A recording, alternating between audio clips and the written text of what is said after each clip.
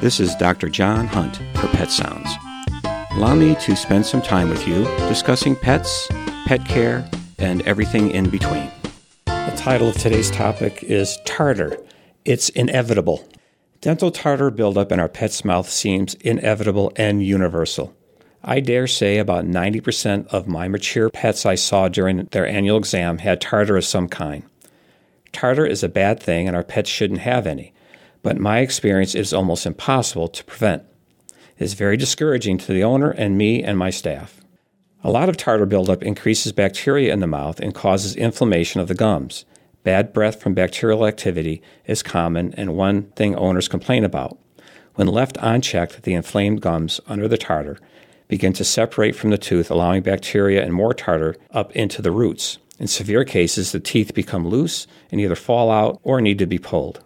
If left unattended, the bacteria can get into the bloodstream and wreak havoc on the heart valves, kidneys, or set up house in the sinuses, causing abscesses. If I discover tartar on the teeth during an exam, I would chip it off the major sites with my fingernail. 80% of the tartar in a cat or dog's mouth is located over the upper rear teeth on the outside next to the cheeks, so it's relatively easy for me to get to. The buildup is heavy there because the salivary ducts discharge saliva just above those teeth, and the soft cheek tissue don't rub the teeth hard enough to dislodge the bacteria that settle there. That gives the saliva and bacteria a good place to interact to form plaque, the precursor to tartar. When I chip off the tartar over the upper rear teeth, I removed most of the tartar in the mouth, for now. A quick fix, yes, but a good jumping-off point to discuss future buildup. Some experts frown upon hand scaling like I did, but my clients were happy and the patient was more comfortable. With severe tartar cases, I always recommended dental cleaning under anesthesia at the hospital. It is expensive, but while under anesthesia, I can scale all the teeth, remove loose teeth, get under the gums, and polish. Veterinary dentists now recommend annual dental scaling for all pets. I don't disagree, but the expense may cause some owners to balk. After scaling under anesthesia, or if the tartar isn't too bad, your veterinarian can suggest a number of different things to do to keep tartar down. The fundamental principle for tartar control is friction. Sounds weird, but what I mean is that the surface of the tooth needs to be rubbed hard enough to remove the pre-tartar plaque. There are many ways to accomplish this. One way that won't work is to ask your pet to brush its teeth. Your brushing the teeth may be problematic too.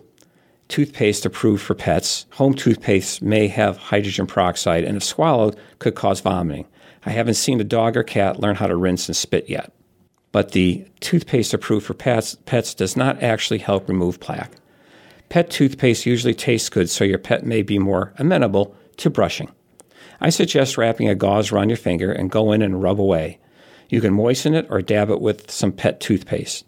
There are numerous commercial wipes available that are flavored, and some have an antiseptic called chlorhexidine. Chlorhexidine is noted for being the only antiseptic that actually helps control the bad bacteria that makes up plaque. Oral rinses of chlorhexidine are available. They may help, but you still need friction.